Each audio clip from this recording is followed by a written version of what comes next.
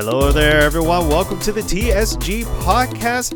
Just a huge disclaimer before we begin that all content produced on this channel is for education and entertainment purposes only. Enjoy the episode.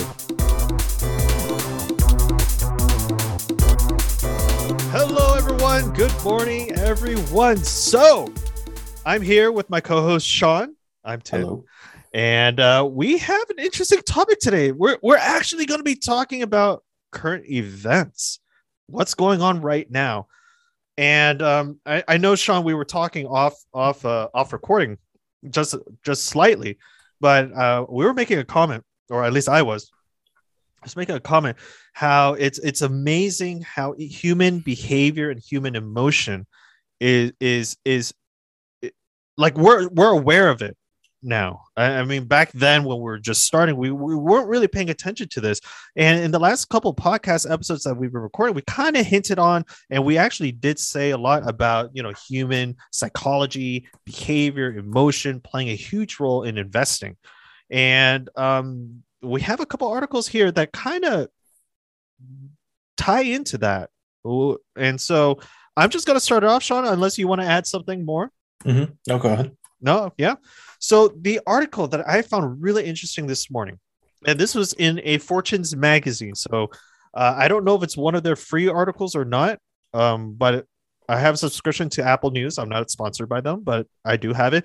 And we get subscriptions to different various types of magazines. And I think it's an amazing value just to get this.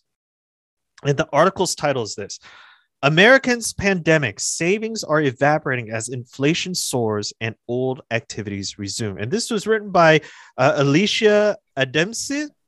I don't know how to pronounce her last name, so I'm just going to call her Alicia A. And this was written on May 24th, 2022 at around 8 a.m., whatever time they're at. And the idea of this article, or at least the sum up of this article, is that before COVID happened, or at least during the time of COVID, what we found in the US was that majority of Americans were saving quite a bit of money. She said that personal savings in the year 2021-ish was roughly around 8.4%. So roughly around $73,000 saving outside of their retirement account. That means individual Americans or families had $73,000 in their savings account, not their retirement account. Okay. Mm-hmm. And this attributed to a lot of things. I mean, one, we were in quarantine, so we couldn't travel a lot. We couldn't go out. So there wasn't really much in terms of spending besides, spending on drop shipping and Uber Eats and all of that. And now that things have reopened, and now that things have pretty much gone back to a more normal state, we're seeing in 2022 that the savings that Americans had was 8.4% a year prior, and now this year is around 6.2%. So it fell by a couple percentage. That means instead of $73,000 saved, now we're going into around $62,000 saved in the savings account. And this could be attributed to increase in, normal behavior pre-pandemic. People aren't saving as much anymore. And what we're also seeing is that inflation, which is pretty much a good second half of this article, is what's on everybody's mind, at least in the United States. And a lot of individuals have, savings or have retirements in mutual funds. And a lot of the mutual funds, at least Northwestern Mutual Fund study, said that inflation is what's on a lot of their clients' mind. And so it really, the idea of now that things are going back to normal, I'm going to spend again. I'm going to go out. I'm going to go eat. I'm going to enjoy my time because I've been locked away at home for 2 years. That is a understandable human behavior, in my opinion. And, even myself, once things opened up, I kind of, I went out to enjoy the outside a little bit more, eateries and all of that. But people, even though inflation is on everyone's mind, they're still not saving as much anymore. What are your thoughts, Sean? Yeah, I think I think it makes sense. There's almost like, if looking at some of these things that happen in the economy and in the markets, it's almost like when a snake eats something and then you see the bubble of it sort of moving through the snake. Mm-hmm. It's like we had this COVID shock, Mm-hmm. um, and then we had stimulus checks and stuff like that. Um, Mm-hmm. a lot of people did some spending on some fun stuff that was not, going out and getting services like in before COVID, Mm-hmm. but just buying stuff Mm-hmm. that caused a supply chain shock. Mm-hmm. Um, when the supply chains got, you know, bundled up, then that contributed to inflation, as well as the checks themselves contributing to inflation. Mm-hmm. And now that people have spent down a lot of that money, um, now the economy is slowing down, along with the actions of the Fed, and yeah, so we can it's almost like this all makes sense given the history leading up to this point. But the idea of the stimulus check, and I don't mean to go on a huge tangent, okay? But Mhm. the idea of the stimulus check was originally to just help alleviate the burden. But I don't Yes. think that the federal government knew that just giving out the stimulus check, that's when everyone stops working. It wasn't there to, you know, stop working. It was there to help alleviate and get people back to working. But what we saw is that no one wanted to work anymore. Unemployment, filing was skyrocketing during the pandemic. But the idea of the stimulus checks is supposed to be there to help, but we're stopping it because a lot of people, at least those around me, are saying, well, why should I be working so hard when I'm getting help from the government and it's paying me almost equal to what I was doing when I was working? Yeah, well, that's one of the reasons why the help from the government has to go away. And so, Well, um, I mean, it's going to be a huge burden. I mean, a lot of people are going to be like, no, I still need this help. I mean, there are certain cases where they do need it. And, mhm. but I don't know how the government's going to stop it without it having a huge backlash from people. Well, so my understanding was a lot of the stimulus checks were sort of, uh, they were not marketed as like an ongoing thing. They Mm-hmm. were not touted as that by the government. So, like, I remember there was two checks in 2020, I think, and then there was a third check after Biden got into office. Mm-hmm. And I think that third check was probably the most inflationary one and the one that caused the most negative impacts. Mm-hmm. Um, but now, as my understanding is that there's no more checks coming. Hmm. So, um, so now that there's no more checks coming and people have spent a lot of that money, like the article is saying, Mm-hmm. now they're out. And so, Mm-hmm. yeah, people will have to get jobs and people will also just have to tighten their belts, especially with inflation and prices going up. Mm-hmm. Um, And I want to say that with the stimulus check, and correct me if I'm wrong, but a lot of people took that stimulus money and spent it in the market, invested it, yeah. right? We saw a huge upscale in new investors, at least according to Robinhood and Binance and all the Coinbase and all of those companies. They saw a Mhm. huge amount of new investors coming into the market with a huge wave of money coming in. And I think it had to do with that as well. At least it seems like it would correlate. Yep. Yeah. Yeah. And a lot of people coming in who don't know the fundamentals, and Yeah. getting into more of the just meme stocks and, Mm-hmm. crypto, meme And, crypto and stuff like and that. speculation. Yeah. Yeah. Yeah. And so I believe you said that there was an article that you were Mhm. reading about the crypto world. So Yes. segue crypto now. Yes. Well, so actually, let me pull in a different article because there was an article about a $5 trillion wealth shock is cracking Oh, Americans' nest eggs. okay. Um, so unfortunately, I ruined the crypto transition. Now we'll have to do another crypto transition in a It's minute. okay. But We can always connect it back. yeah, we're the masters of transition, so we'll figure something beautiful. We should do one of those. Sorry, not meaning to interrupt, but we should do one of those. Old school segue where we're zoning out, penning out. You know how Family Guy does it, and then we go back on topic. Anyways, never mind. So Just the very abrupt segue. Yes. Um, yeah, so this article was a $5 trillion wealth shock is cracking Americans' nest eggs.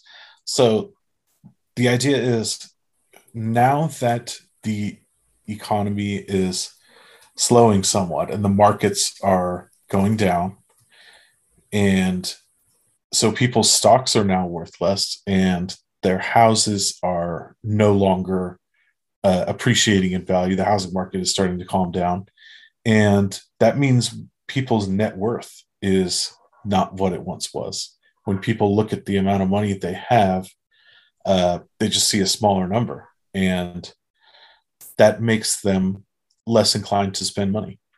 Makes them feel like they need to save more now, and so that just contributes to the issue. And yeah, the economists call this the wealth effect. The wealth effect is a theory that suggests that people spend more as the value of their assets rise, and they spend less as the value of their assets go down.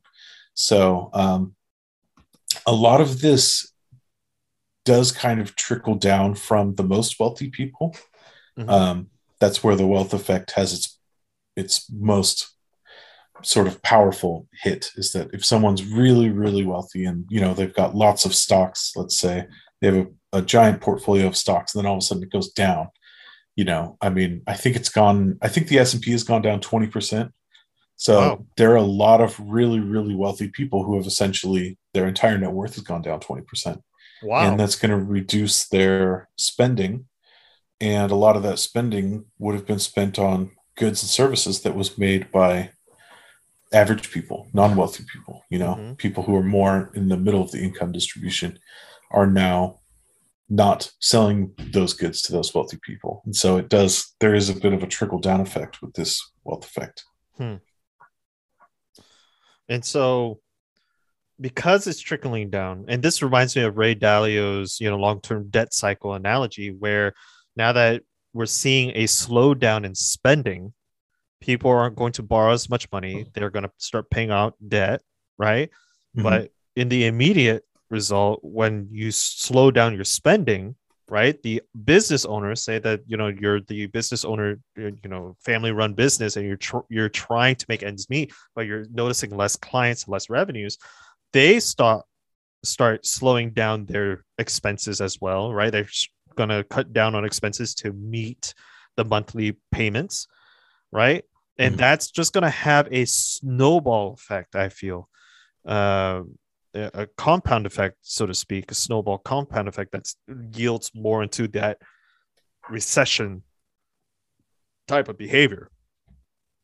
Yep.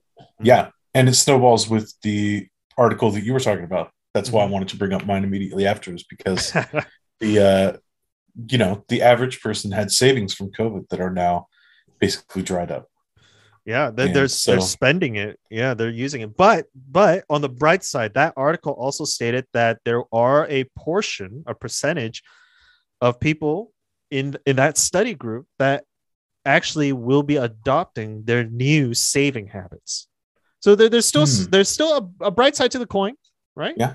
But I think majority of people saw that, hey, I have a lot in savings. Why not go spend it now? Building on top of the wealth effect that you were talking about, where, I have a little bit extra money. Let's go enjoy, spend it. The economy's reopened again. But because of that, they're not keeping an eye on how much they're spending, at least. That's what I'm picking out. And they're overspending, right? And especially with inflation being a huge topic nowadays, I would think that if inflation's in the news right now and everyone's scared of it, I would think that, hey, maybe I shouldn't be spending everything right now, or maybe it is a good time to spend. Because if inflation is killing the dollar, then the pricing of your dollar right now is probably the most valuable it's going to be, assuming that the inflation keeps going on. Yeah, that is the tricky part, is that inflation does put pressure on people to spend sooner. Yeah. Now, of course, I would recommend to think about investing as well as spending. Mm-hmm. But yeah, you can't simply save the money that you got by just like hanging on to it. That's not going to work, because inflation will erode it. So inflation kind of drives money out of people's hands. It causes people to go buy the stuff that they've been looking at. Mm-hmm. Very interesting.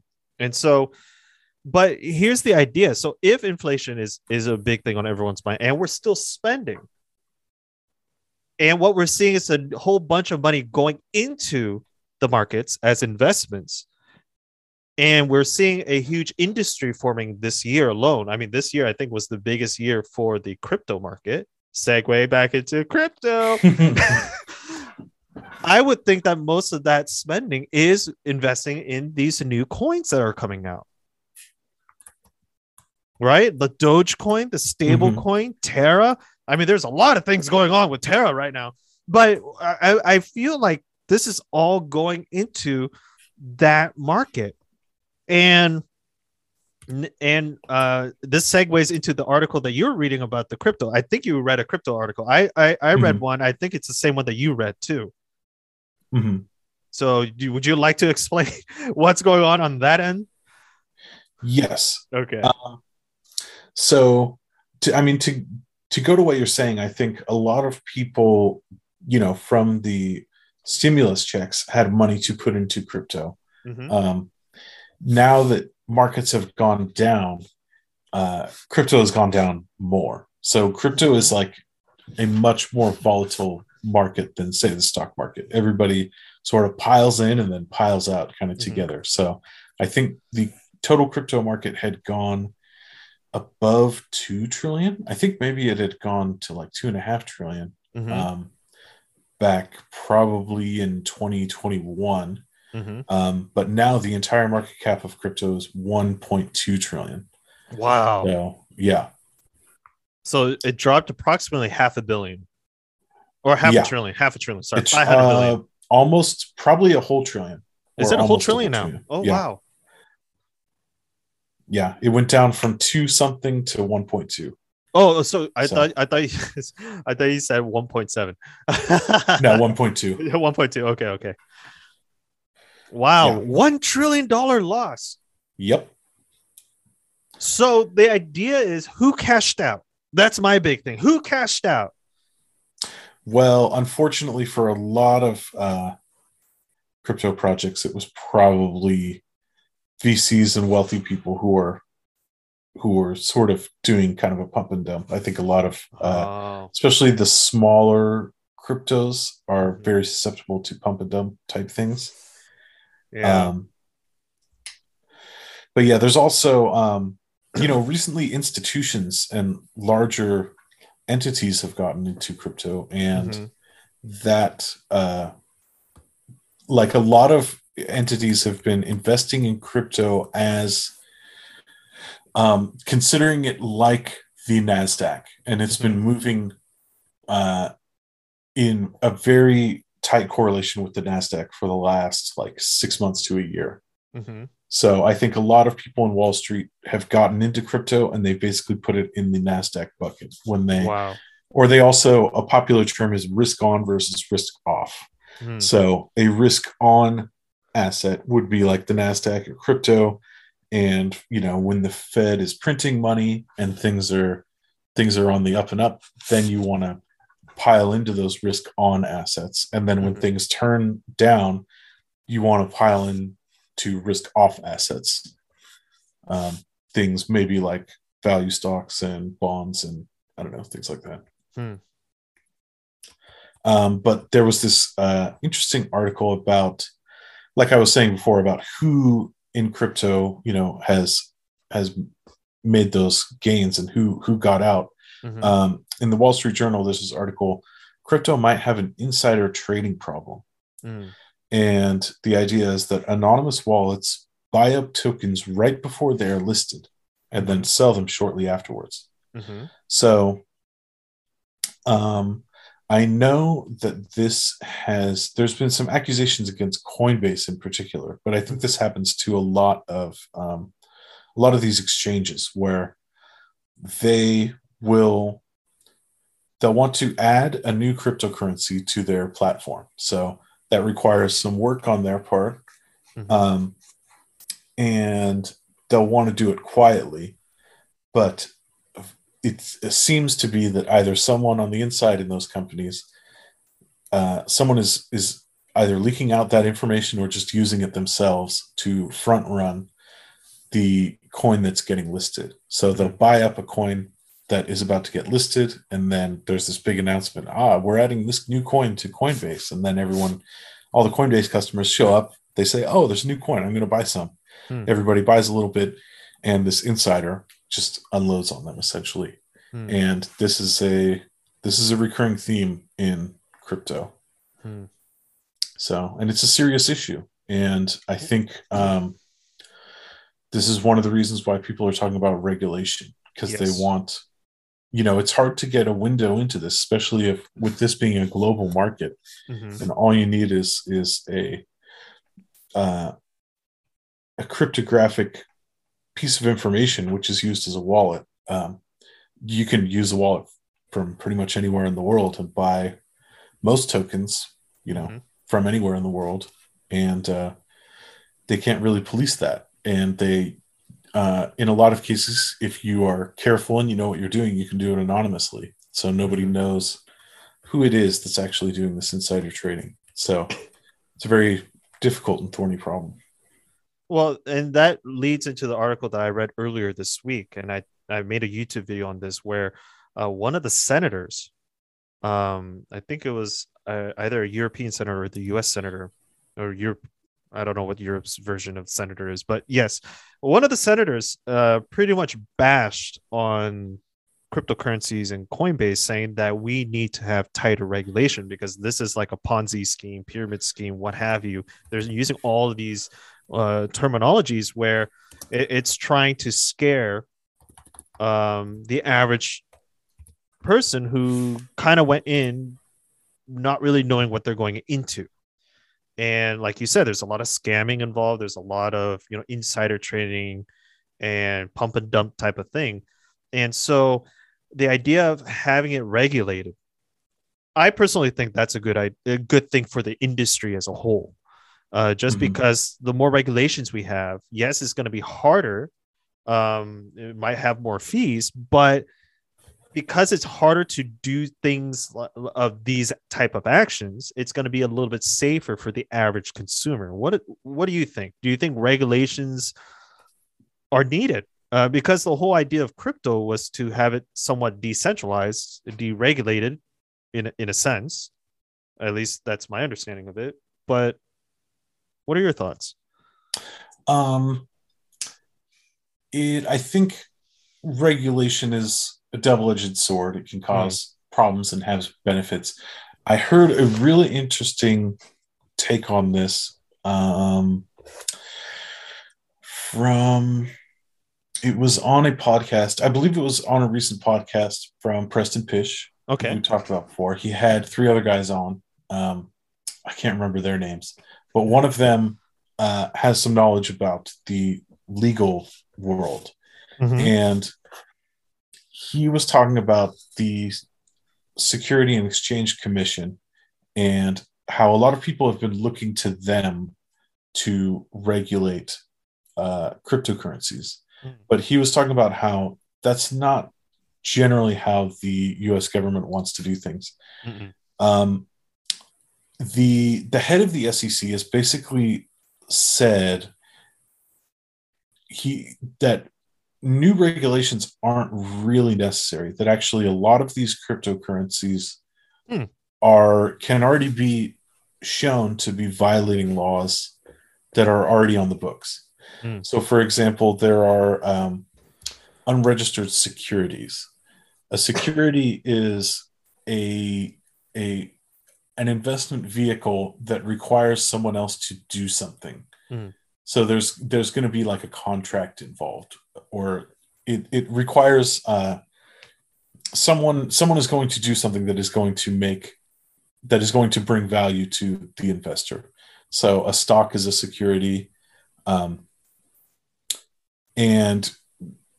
Bitcoin was invented. The original cryptocurrency was invented, and a lot. It has been basically determined that Bitcoin is not a security, that it is so decentralized that it is kind of taken on a life of its own, and it does not require other people to create the value. Bitcoin is kind of just sitting there. It's sort of digital gold, right? Gold is a commodity, and it's not a security. If I have gold, it's not like somebody else has to do something to make the gold valuable. The gold is there. And so what the head of the SEC has said is that aside from Bitcoin, there are very few other cryptocurrencies that are not securities. Most of them are securities, and pretty much none of them have abided by the laws that securities have to abide by. So he's essentially pointed out all of crypto and said, you're all at risk. Now, but what they were talking about on this podcast is that it's not necessarily the SEC's job to go around and tell everyone who has broken the law, who's busted, and just like grabbing people and taking them to jail.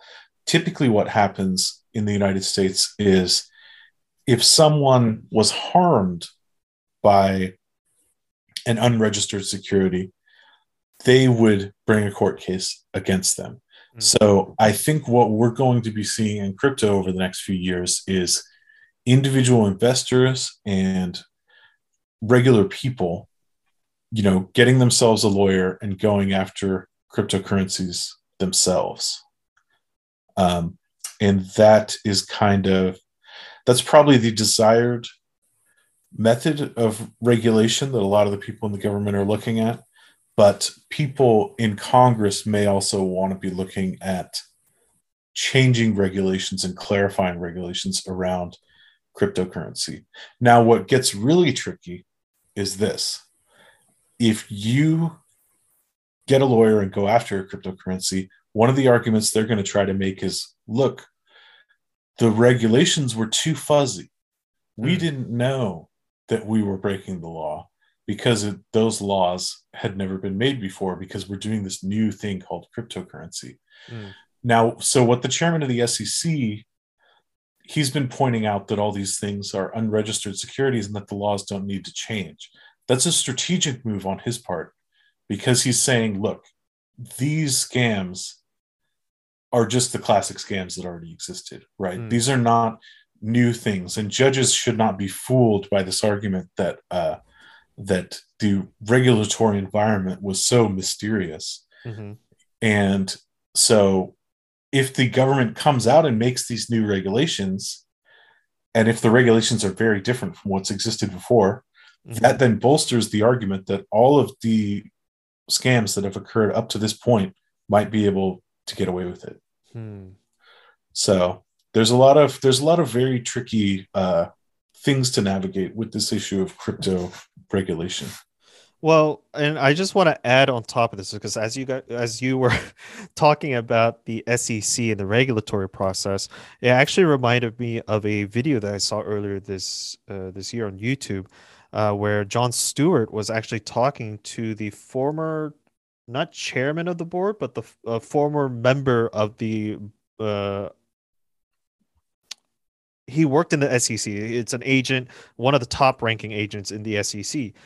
And they used to work there, but now that he's no longer in office, he's no longer working for the SEC. Now he's telling Jon Stewart a lot more.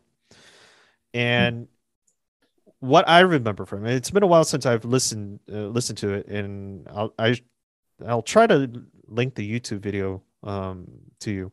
But what essentially he was saying was that the SEC's chairman is actually, he has very little wiggle room to enforce regulations. And the reason being, and I think this was on the idea when Robinhood was a hot topic. Mhm. In terms of regulatory process and how they make money through the Citadel Ghost thing, dark pools, stuff like that. But he was pretty much saying that, hey, we don't have a lot of ways to enforce these regulations. I mean, the funding is pretty much cut in the SEC. We're not getting enough governmental support. And two, these big name companies, which are essentially lobbying to politicians, and the politicians are the one that makes the law, and the lawmakers are the ones that fund the SEC. It's like a huge circle. At least that was my understanding of it. I could be wrong, but that was my understanding. And so the idea that the SEC couldn't do much, it always goes back to that video where it's like, well, could they have done more, or are we kind of in that gray area where they want to do more but they can't because it's tied down, vice versa, etc. And so it's a very interesting position because the SEC's chairman is literally stuck between a rock and a hard place. I mean, he or she has nowhere to move. Is it Bernanke, the one that's in office right now as the SEC's chairman, or who is it? No, that was the SEC chairman is Gensler, Gary Gensler. Gensler, yes. And now he has understanding of crypto. He actually taught some kind of course at MIT. Oh, wow. And yeah, he understands how Bitcoin works. He understands the fundamentals. And so that's one of the reasons why he was put in, is because they really wanted someone who would be able to navigate this. And Bernanke, I think, is the Federal Reserve guy? Chairman? He was. Bernanke was the chairman of the Federal Reserve until Janet Yellen. So I think Bernanke was probably there until like 2012 or 2014 or something. As you can see, I don't keep up to date. I didn't know he was a Federal Reserve guy from way back when.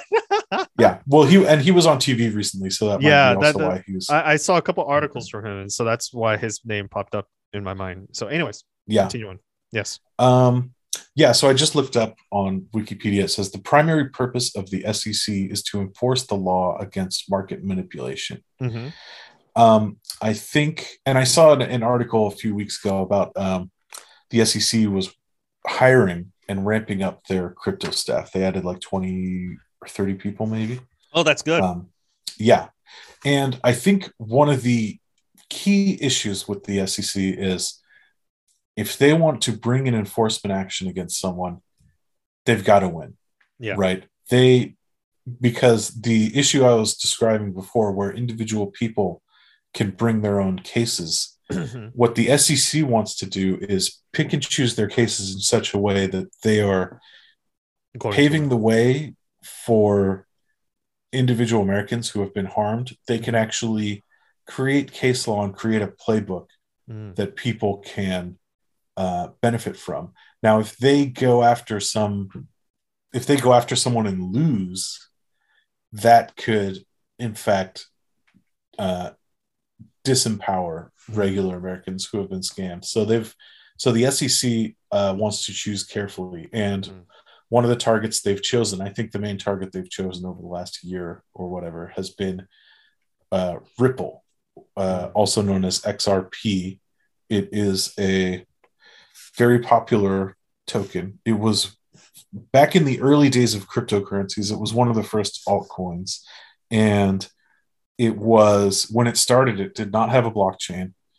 It was just a fully proprietary thing that was completely controlled by a company called Ripple Labs. And it is, it's just obviously an unregistered security. It's obviously broken some laws.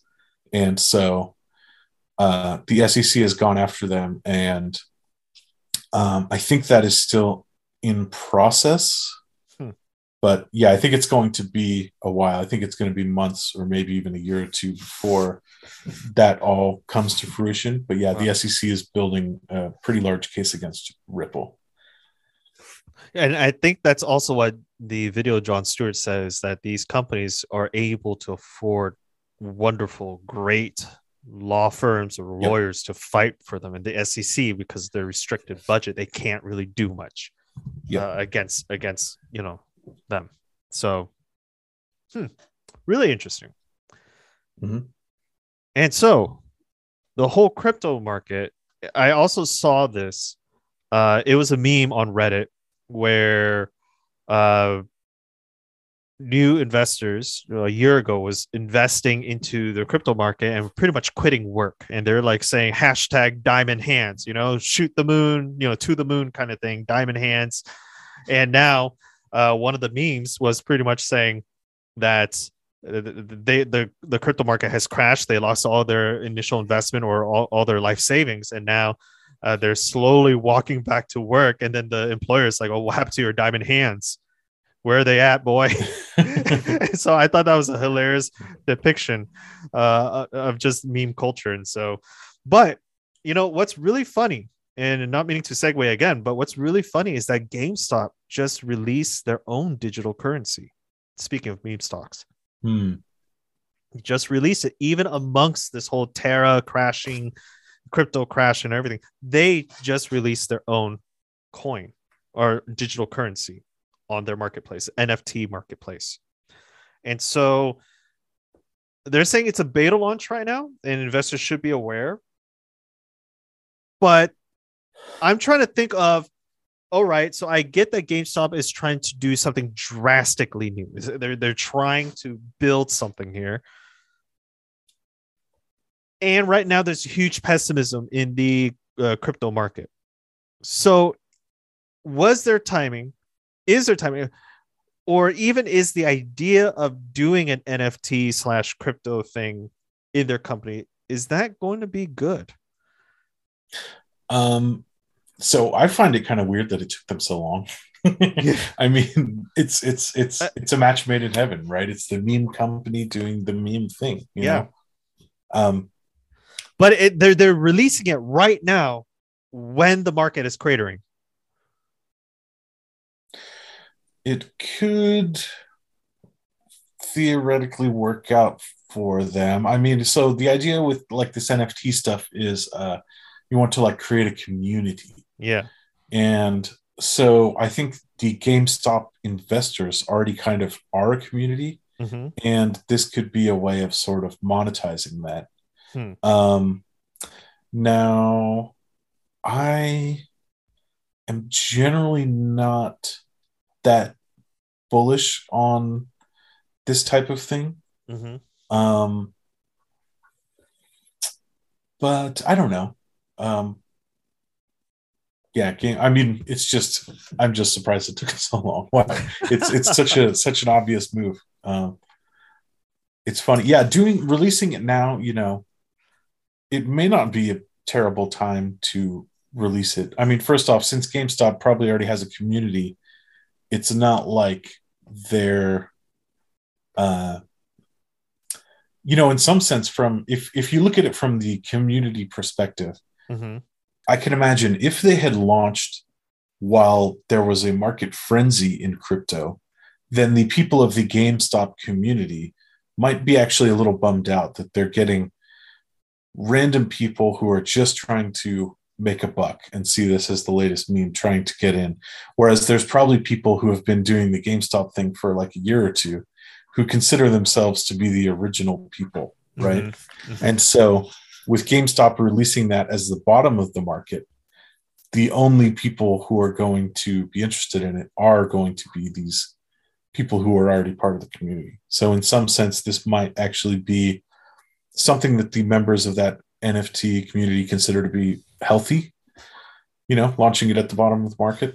Well, I'm actually now that you bring that perspective up, now I'm thinking of more of a business sense, because if they were to release it at the top of the market, right, when everyone's all for NFTs, Coinbase, and all of a sudden the market crashes and everyone does a mass sell, when you report that on your quarterly report the next quarter, what's going to happen is that you have to report that you started a new project, and in the first week it went up you know, say 80%, and then at the end of the quarter, it is now down negative, right? Mhm. And so that's something that you would have to report. And if people saw the numbers like that, then they're going to be like, well, NFTs don't work, because look at what happened to GameStop. They were up, for one quarter, 80%. Now they're down, 200% or something like that. And so, obviously the numbers don't make sense in that regard, but it's going to be like a huge decline, especially if you report it. But if you start from the bottom, yeah, you're going to get like 10% increase. But then once things pick up again, then you're going to see a massive revenue spike in terms of NFT or sales in NFT. And if that's the case, that's going to be a much better story for investors to be like, hey, this thing does work. So if this thing works, our vision is correct. And if our vision is correct, you might want to put your money into this company now before, you miss out. So I think you're right. I think that it's a strategic move. During mass pessimism, you release something that only a few people would want to get into. And then when the bandwagon comes back, more people are going to pile on, and that's going to be a much better story. Yep. That sounds right. Yep. I think I can see that. Before I was like, why are they doing it now? That's such a weird market move. And Sean, thank you so much for sharing that thought. I would and me, I've researched into GameStop for a while now, and just to understand what's going on, and it just did not occur to me that was the strategy just right off the top of my head. And that this is why we work together. Yep, two heads are better than one. Yep, different perspectives are better than one. Mm-hmm. Yeah.